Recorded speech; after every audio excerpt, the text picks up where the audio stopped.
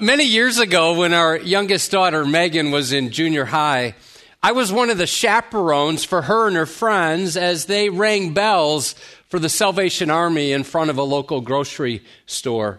For over 2 hours, they sang every Christmas carol they knew. It was fun watching shoppers come out of the store with these sour looks on their faces. But when they heard the carols of Christmas, they immediately started smiling. One commented, "This is the best thing I've seen today." Another said, "This makes me happy." At least 3 individuals started dancing. Many sang along with the songs. One woman came out of the store and immediately started crying. She came over to the kettle and put some money in the bucket and thanked the girls. And then she moved about 10 yards away and kept crying. She came up again and put some more money in and started smiling. When we found out it was her birthday, the girls serenaded her with "Happy Birthday." She cried some more and put some more money in the bucket. During this entire time, the girls took only one brief break, and when they were gone, I rang the bell. And the shoppers went back to being grumpy and Grinch-like with their money. The girls came back and told me they had been asked to sing inside the store. As soon as they cranked up the carols, the smiles returned and the money started flowing again. I just slithered into the background. You know, it's a good thing I'd never been asked to sing during the offering, or we'd never have enough money to turn the lights on. Many of the central characters in that first Christmas story responded to their part in God's plan with these expressions of protracted praise, with jubilant worship. And their original lyrics are recorded in Luke's gospel, and they find their roots in the Old Testament book of Isaiah. During the month of December, we've been in a series that we're calling The Promise. We've been using 4 words to summarize Christmas: promises made and promises kept. And we've been moved to worship as we've considered how prophetic promises from the book of Isaiah, written 700 years before Jesus was born, those promises have been fulfilled with pinpoint precision, and we've been observing those through the characters of the Christmas narrative. Our topic today is joy shared, and we're going to look at that from the life of Zechariah. Here's our main idea: God gives joy to those who believe in Jesus. But in order to set up this song from Zechariah, I'm going to invite you to turn in your copy of the scriptures to the book of Isaiah, Isaiah chapter 34. If you don't have a Bible with you, there's one in front of you. If you don't own a Bible, please take that one as our gift to you. We'll also have the text up on the screen. And before I start reading, you'll sense the tone is not a very happy tone in this passage. Now listen now as I read beginning in verse 2. "For the Lord is enraged against all the nations, and he's furious against all their host. He has devoted them to destruction. He's giving them over for slaughter." You see, because God is a just God, he judges sin. According to verse 8, there's a day of judgment coming, for the Lord has a day of vengeance. Verse 10 adds, "For those who don't believe, judgment will be everlasting. Night and day, it shall not be quenched. Its smoke shall go up forever." This past week, after seeing sin celebrated in our nation's capital, it made me wonder how much longer it will be before God unleashes his judgment on our country. Have you ever wondered that? I was reminded of this quote from Billy Graham. He once said this: "If God doesn't soon bring judgment upon America, he'll have to go back and apologize to Sodom and Gomorrah." And I was reminded of something Pastor Chris taught a couple weeks ago. He was teaching on the topic of joy to our students, and it was on a Wednesday night. So before he taught, I said, "What are you teaching on?" He said, "I'm going to teach on joy." I said, "That's great. We all need joy." On Thursday, I asked him how it went, and he said, "Well, actually, I spent most of the time talking about judgment." And I said, "Really?" He said, "Yeah, because when we were done talking about judgment, the students understood joy. They were ready for some good news."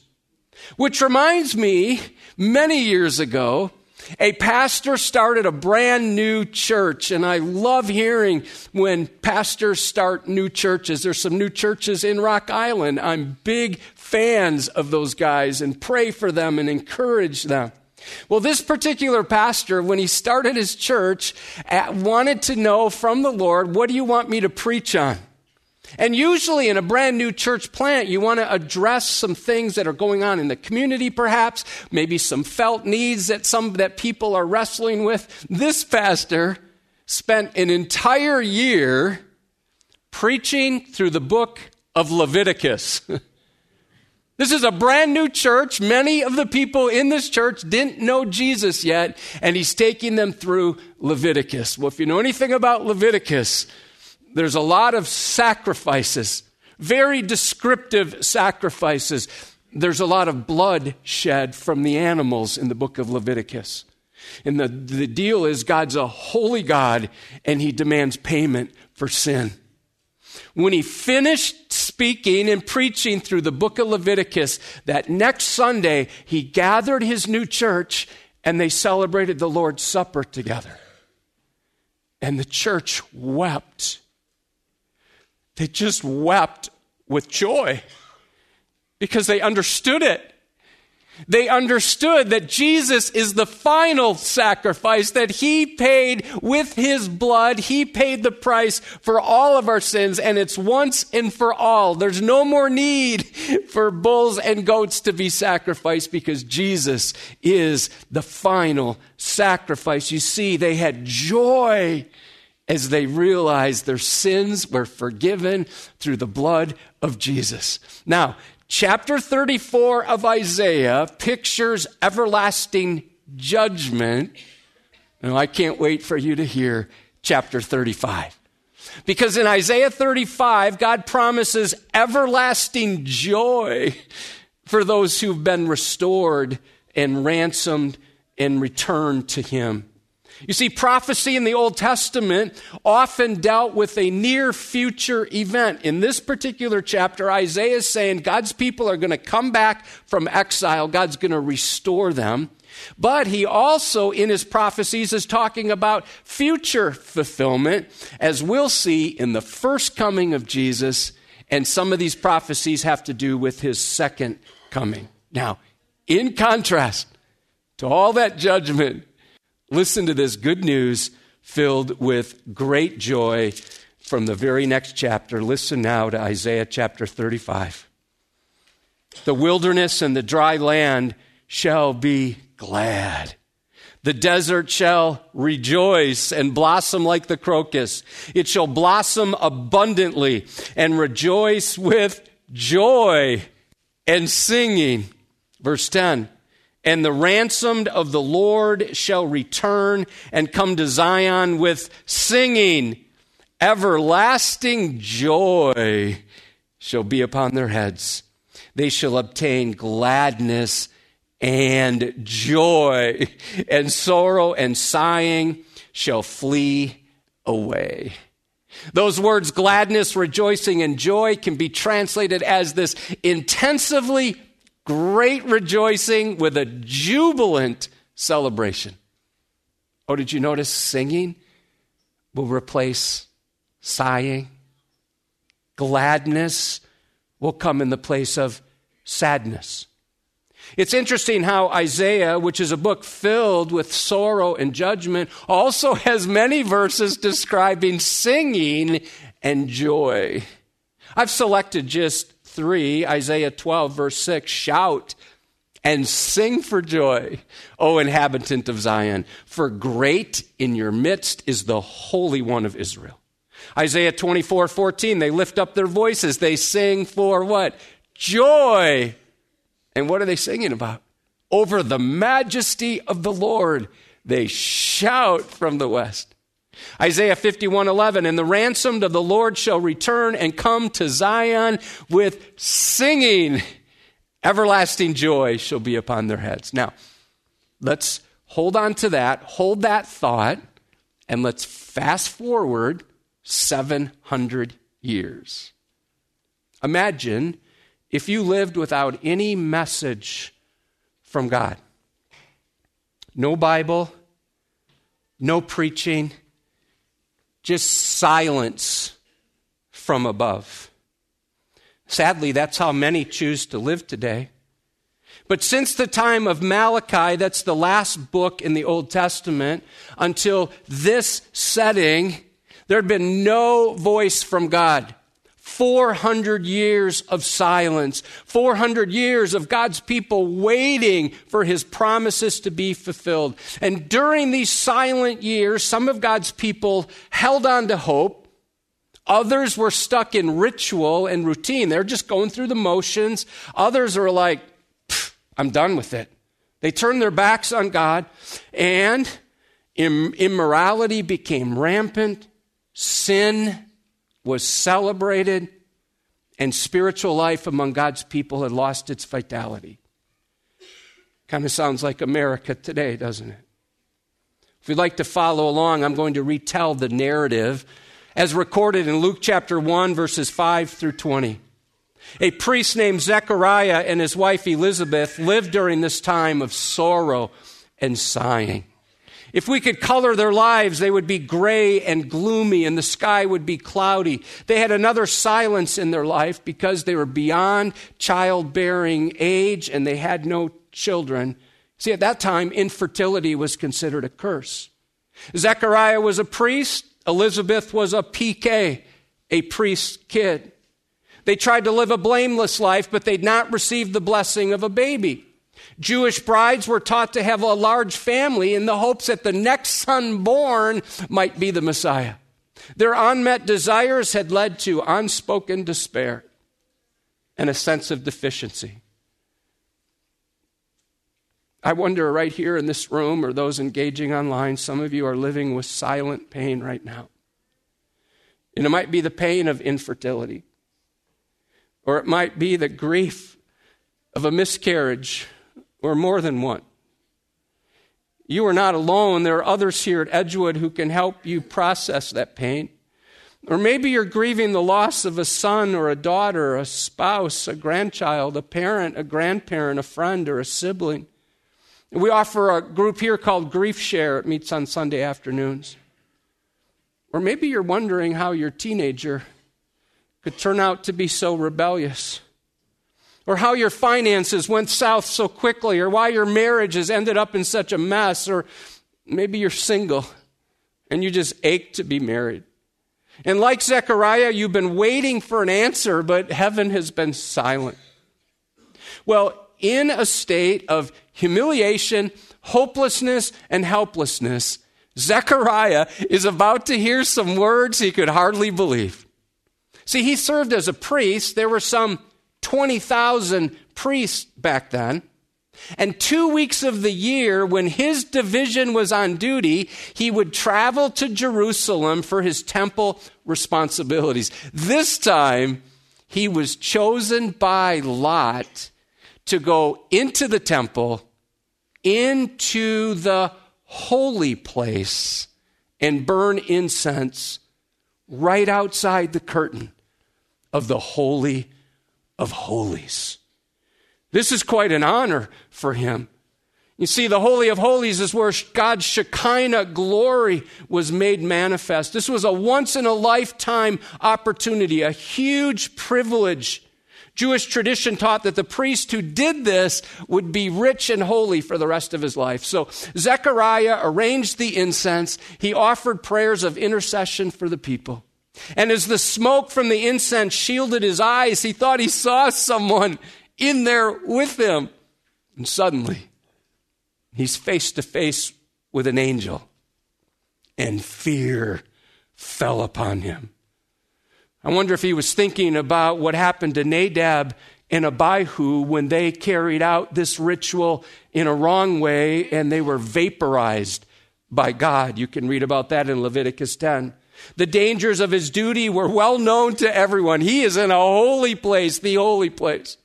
The idea was get in, offer incense, pray for the people, and get out as quickly as possible. But then, on the right side of the altar, which was considered the side of favor, the angel Gabriel appeared. And his initial message had two parts. First, do not be afraid, Zechariah. Second, your prayer has been heard. They were going to have a son. Verse 14 links us back to the promise of joy from Isaiah 35. Listen, and you will have joy and gladness, and many will rejoice at his birth. Verse 15 explains what kind of man he would turn out to be. Verses 16 and 17 describe the message he would preach as the long foretold forerunner to the Messiah. One of his tasks was to bring people back to the Lord and to turn the hearts of fathers to their children, and to turn the hearts of children to their fathers. That's a reference to some of the last verses in the book of Malachi. That's a good word for us, isn't it? We need a revival among dads, that God would turn our hearts to our children, and God would turn the hearts of our children to their dads. Well, when Gabriel told him he was going to be a father in Luke 1:18, Zechariah immediately asked for some sort of sign. He says, how shall I know this? For I am an old man, and my wife is advanced in years.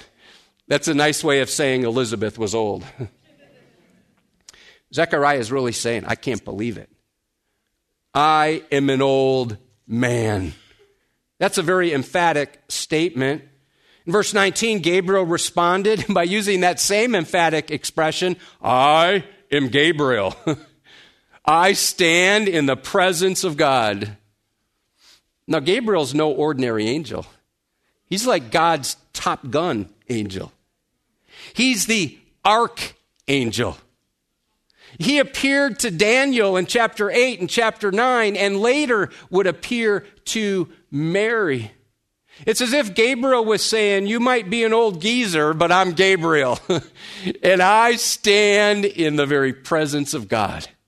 Don't you think God can handle this?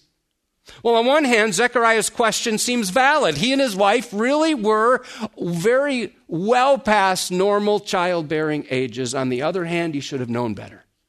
Well, he was too busy asking questions and focusing on problems to really hear Gabriel, and now he would have 9 months to listen. We see this in verse 20. And behold, you will be silent and unable to speak until the day that these things take place, because you did not believe my words, which will be fulfilled in their time. It's interesting. Zechariah had asked for a sign, and now for 9 months he had to use sign language to communicate. Someone has wondered what the greater miracle is here. Elizabeth having a baby in her old age, or a preacher keeping quiet for 9 months. The people now wonder what happened to him because he can't talk, and according to verse 62, it's likely he couldn't hear either. He's going to be a new father, and he can't tell anyone. By the way, in the midst of all the Christmas madness, all the endless commercialism, don't let the cacophony of competing sounds and voices keep you from hearing the true meaning and music of this season. We have to figure out a way to slow down and be quiet. If we don't, we're going to miss the message of Christmas. What do you think you would learn if you couldn't speak or hear for 9 months? Or how about 9 weeks? Or 9 days? Or 9 hours? Or 9 minutes? For some of us, it'd be tough to be silent for 9 seconds. Well, 9 months later, their baby was born, and the whole town was filled with joy. I'm in verse 58. And the neighbors and relatives heard that the Lord had shown great mercy to her, and they, here's the word, rejoiced with her. Another version says they shared her joy. They celebrated while Zechariah is still silent.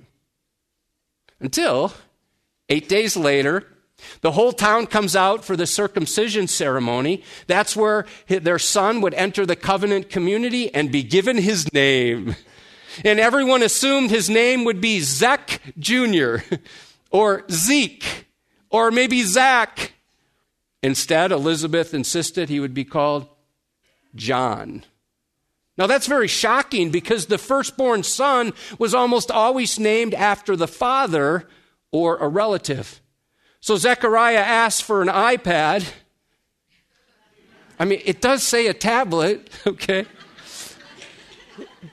And to everyone's astonishment, he wrote, his name is John.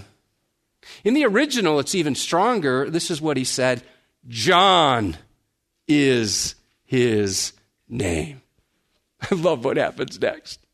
The song in his heart that had been silent for 9 months explodes with this pent-up praise. And the first words he says are not directed to his wife or to his family. He doesn't talk about sports. He doesn't talk about the weather. He doesn't even talk about what he saw in the holy place. His immediate response is this exuberant, like eruption of adoration. This is a fulfillment of Isaiah 35, verse 6. Then shall the lame man leap like a deer, and the tongue of the mute sing for joy.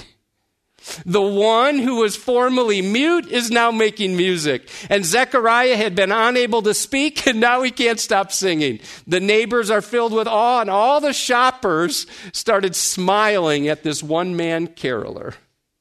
By the way, this is a perfect example of how God's discipline does not disqualify us.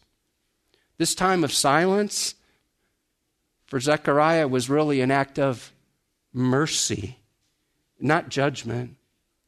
So filled with the Holy Spirit, Zechariah breaks out into this praise. It's filled with prophecy. I think of the song, "Oh, for 1,000 tongues to sing." Hear him, ye deaf, his praise, ye dumb, your loosened tongues employ. Ye blind, behold your Savior come, and leap, ye lame, for joy. Zechariah couldn't help but sing as he realized the miraculous birth of his son would be part of preparing people for the coming of Messiah. And one thing we learn from the Gospel of Luke, which has more references to singing and praising than the rest of the New Testament combined, is how we too must sing because of the good news of great joy. God gives joy to those who believe in Jesus. Listen now to the lyrics of this song. I'm going to start in verse 68 and then drop down to verse 78. Blessed be the Lord God of Israel, for he has visited and redeemed his people. Verse 78, because of the tender mercy of our God, whereby the sunrise shall visit us from on high. Do you see the word visit used twice? The root means to visit personally. It was used by Jesus when he said, I was sick and you visited me. God saw us in our sin-sick state, and he didn't just leave us there. No, he made a visit. He sent his son to come and visit. He saw us in our bad situation, and then he personally intervened and provided a solution.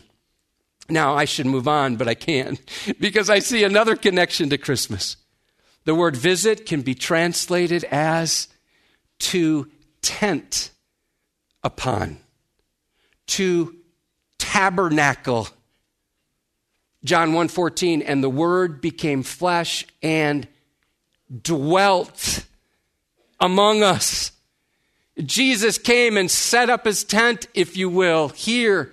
That's what happened at Christmas. Jesus personally visited us and dwelt with us in order to save us from our sins. At the incarnation, he became Emmanuel, to be God with us, to save us from our sins. So as Zechariah looked down at his baby boy, he knew that help was on the way. Somehow, his son would prepare the way for the one who is the way. The long wait was now over. That song, O Come, Emmanuel, sums it up well. This song that he sings is all about God coming to earth. Nearly every phrase in Zechariah's Christmas chorus is filled with biblical references, especially from the prophets. Here are 5 specific facts about the divine visitation. Number 1, Christ's coming provides salvation. Zechariah mentions God's saving in 4 different ways. Redemption, he's visited and redeemed his people. Salvation, a horn of salvation. Rescue, that we should be saved from our enemies, to rescue us. And forgiveness, to give knowledge of salvation to his people by the remission of their sins. Secondly, as he sings, he's singing how Christ came to fulfill prophecy. Notice these 3 stanzas. Promised by the prophets, cherished by the fathers, and he goes all the way back to Abraham, guaranteed to Abraham. Number 3, Christ's coming gives us purpose. He talks about serving, that we might serve him without fear, and sanctification, that we would grow in holiness and righteousness before him. God gives us grace so we can live for his glory. God blesses us so we can bless others. We've been saved to serve. This past Tuesday night, I had the joy of watching a team of servants, a team of women's ministry servants and our Mainspring ministry, that's our young adult ministry. They worked together on Christmas curbside. And I don't know the exact count, but right there underneath our overhang there, around 100 cars showed up throughout the night. And in those cars, in the trunks and back seats of those cars, were items that had been purchased for those in our community who were in need. And I greeted as many people as I could. And one thing I saw in everyone was how generosity leads to joy. Everyone who pulled up had a big smile on their face. Even the Grinch showed up and started leaping with delight. You see, the Grinch is even smiling. Little backstory, and as we were planning this, one of the ministries we partnered with was Youth Hope. Youth Hope ministers to kids in Rock Island and in Moline, works closely with the schools. And last couple years, we provided presents during this time of year, but Youth Hope wanted to do things differently because in the past, some kids got a lot of gifts and others not so many gifts. And so they wanted to standardize it. And they said, hey, if you could raise some money or allow people to give money toward these gifts, we'll purchase identical gifts for everybody. We said, well, that sounds like a great idea. So for $50 a child. And Sheila Kershak told Youth Hope, well, I think we could see God bring in about $2,000.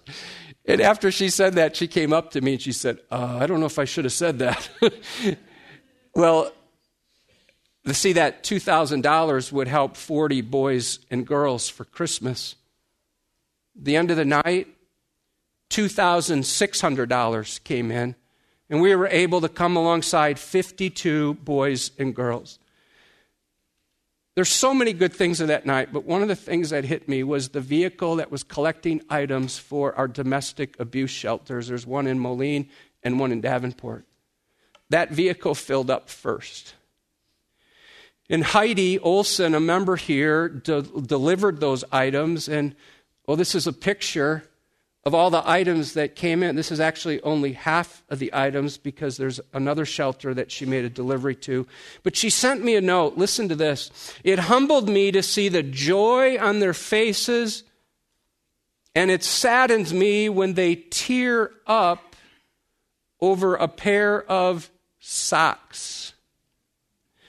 Church, thank you so much for your joyful generosity in coming alongside those in need in our community. That's why we're here, right? We're here to grow in our faith and to go with the gospel, looking for needs that we can meet.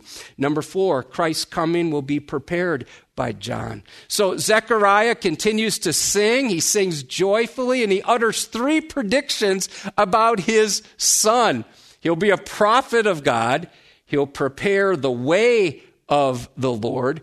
By the way, if you're following the Edgewood Bible reading plan, the reading for today is in Isaiah chapter 40. I read this early this morning. Listen to verse 3. In the wilderness, prepare the way of the Lord. Make straight in the desert a highway for our God. That passage is quoted in Luke chapter 3 to describe the ministry of John the Baptist. The third thing that John the Baptist will do is he'll preach forgiveness. This is exactly what John did. His whole mission was to make the nation ready for the coming of Messiah. He was a prophet, he was a preparer, and he was a preacher of salvation. I find it fascinating. There's only 2 verses in this song, this entire song, about Zechariah's own son, John.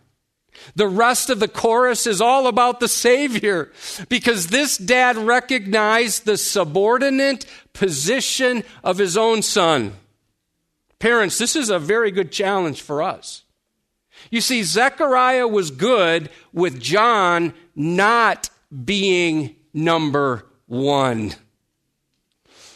We need to train our kids to be servants, not to think that they're the best or the brightest, that they're a prince or a princess who's entitled to everything.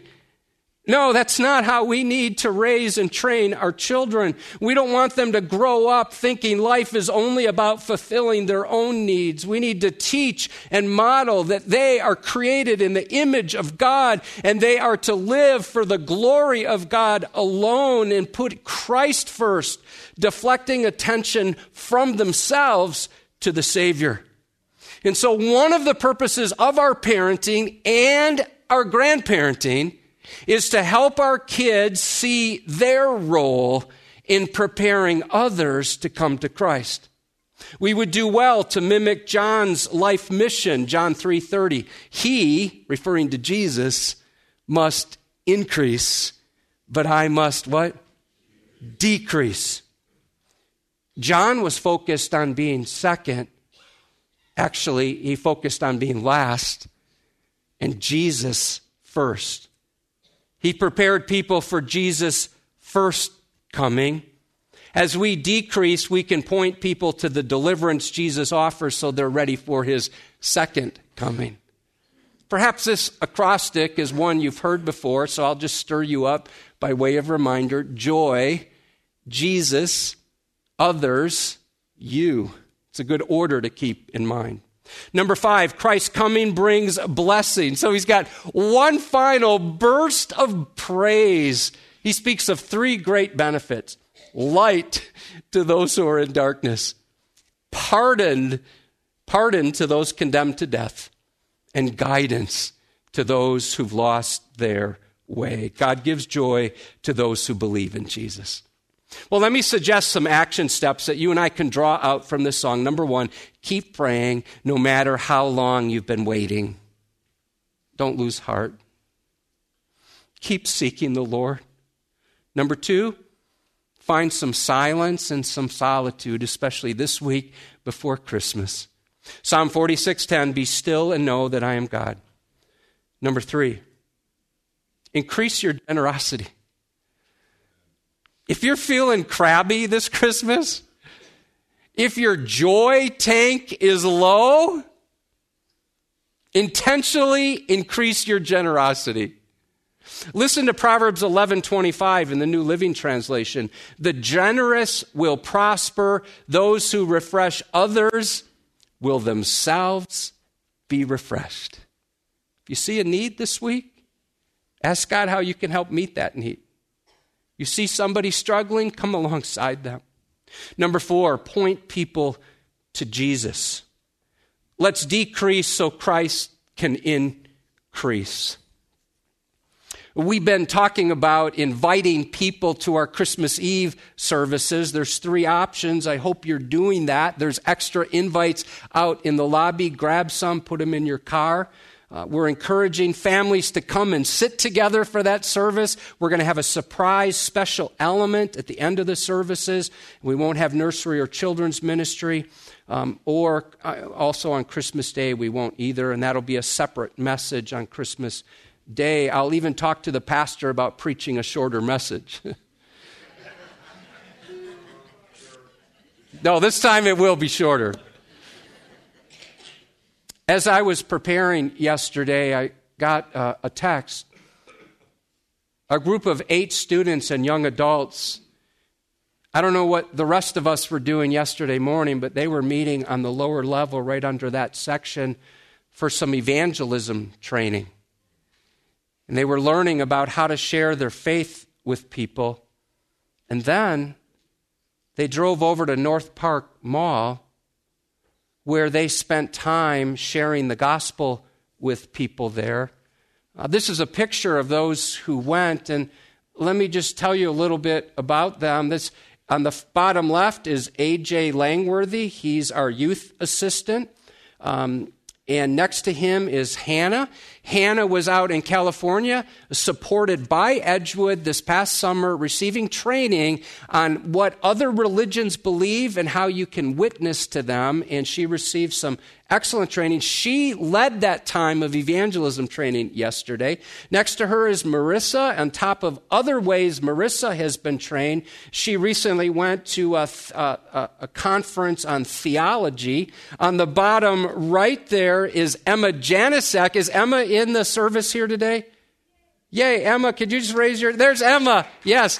Emma was serving in Mexico for like 6 months. She's now home and seeking the Lord for what her next steps will be. So Emma's had a lot of training. On the back row on the left is Sadie Armstrong. She's still in high school. John Langworthy, among the many things he's benefited from, I know he was at the Cross Conference. You have Nick Fry, who's been to Summit a couple times as a student and has been on staff at Summit out in California. That's a worldview training time, and he's been on staff there. And then we have Maddie Gray. Maddie has also attended the Cross Conference. And so Maddie had such a fun time sharing the gospel at North Park Mall today. We had Hannah teach us, and then we went out and applied it. Afterwards, we shared our stories of who we talked to, the people we prayed for. It was such a great experience. We want to keep doing it. Hannah wrote, we split into different groups. We went to different parts of the mall. I think everyone got to share the gospel at least once. Hannah said that her and AJ tried to share with a woman who owns her own store. She's from Africa. She was very busy, and so as customers were coming in, they decided to leave an invite for the Christmas Eve services. And Emma got to share the gospel in Spanish with a group of Spanish speakers. Everyone had a great time, even in the face of some rejection. So here's why I'm sharing that all with us, because those of us who are older have a tendency to look down on the younger generation. No, we can't be doing that. We need to look up to what they're doing. In fact, 1 Timothy 4:12 says, let no one despise you for your youth, but set the believers an example in speech, in conduct, in love, in faith, in purity. Students and young adults, thank you for setting the example for people who are older than you. Let's just give them a hand.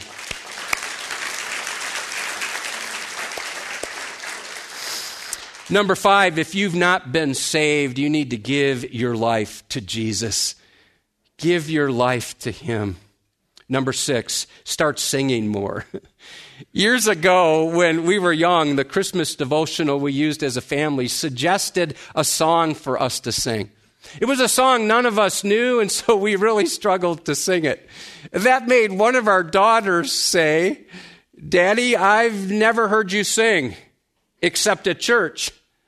Well, Beth knows I'm usually too shy to sing, and so Beth helped me out. She said, Brian, just let your inhibitions go and sing. Take a deep breath and belt it out. To which this one daughter said, I don't want to be here when he does that. Hey, maybe you're like me. I don't have a good voice. I know it. Those around me know it. And sometimes I'm too shy to sing. Let's just be done with that. The Bible says make a what? Joyful noise. Some of you sing with joy. I sing with noise. But let's sing. And I'm committed to sing with joy if you'll join me, especially if it will increase our offerings. All right, I'm going to invite you to stand. God, thank you for this reminder of joy that is ours. For those of us who know you through the new birth, you've given us everything we need for life and godliness through our knowledge of you, and you've called us by your own glory and goodness. So, Lord, we don't have to go seeking joy or make joy up or work hard at it. No, instead, we need to be in a submissive position as you are number one. Lord, you've given us joy. Now help us to live that joy out. The freedom, the forgiveness we have because of what you've done on the cross, Jesus. Lord, as we scatter from this place today, would you use us to bring joy, the message of peace, the message of joy, the message of Jesus to those we come in contact with. We pray that you would use us for your glory and your glory alone. We pray in Jesus' name, and all God's people said, amen. Have a good rest of the day.